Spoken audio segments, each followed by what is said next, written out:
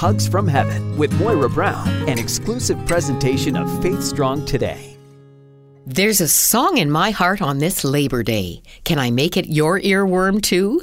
One more day from Les Miserables. In a sense, it is one more day to revolution, a forcible overthrow of social order in favor of a new system. It happens every fall as students return to school and regular programs resume. This is the day that traditionally marks the end of summer. Anne Graham Lotz, Billy Graham's daughter, is one of my favorite Bible teachers and always a stirring interview guest. She's usually up to speed on world events, but this summer, after being in the Middle East for a very busy 2.5 weeks, she decided to catch up on the headlines.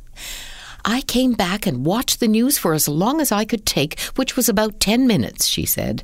I just look at the headlines online and I'm so aware that the world is unraveling, spiritually, morally, politically, racially, socially, in just about every category.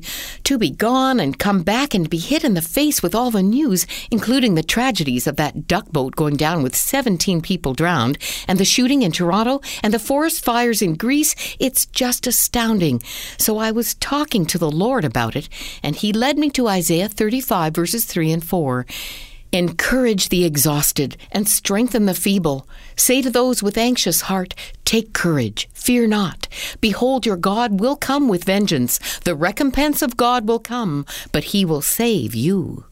At AnneGrahamLotz.org, God's hug of encouragement for Anne and through her is entitled, Hold On, There's a New World Coming.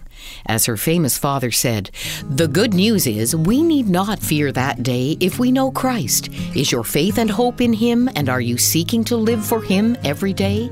Quoting 2 Peter 3:11 and 12, since everything will be destroyed, live holy and godly lives as you look forward to the day of God. This has been Hugs from Heaven with Moira Brown, an exclusive presentation of FaithStrongToday.com.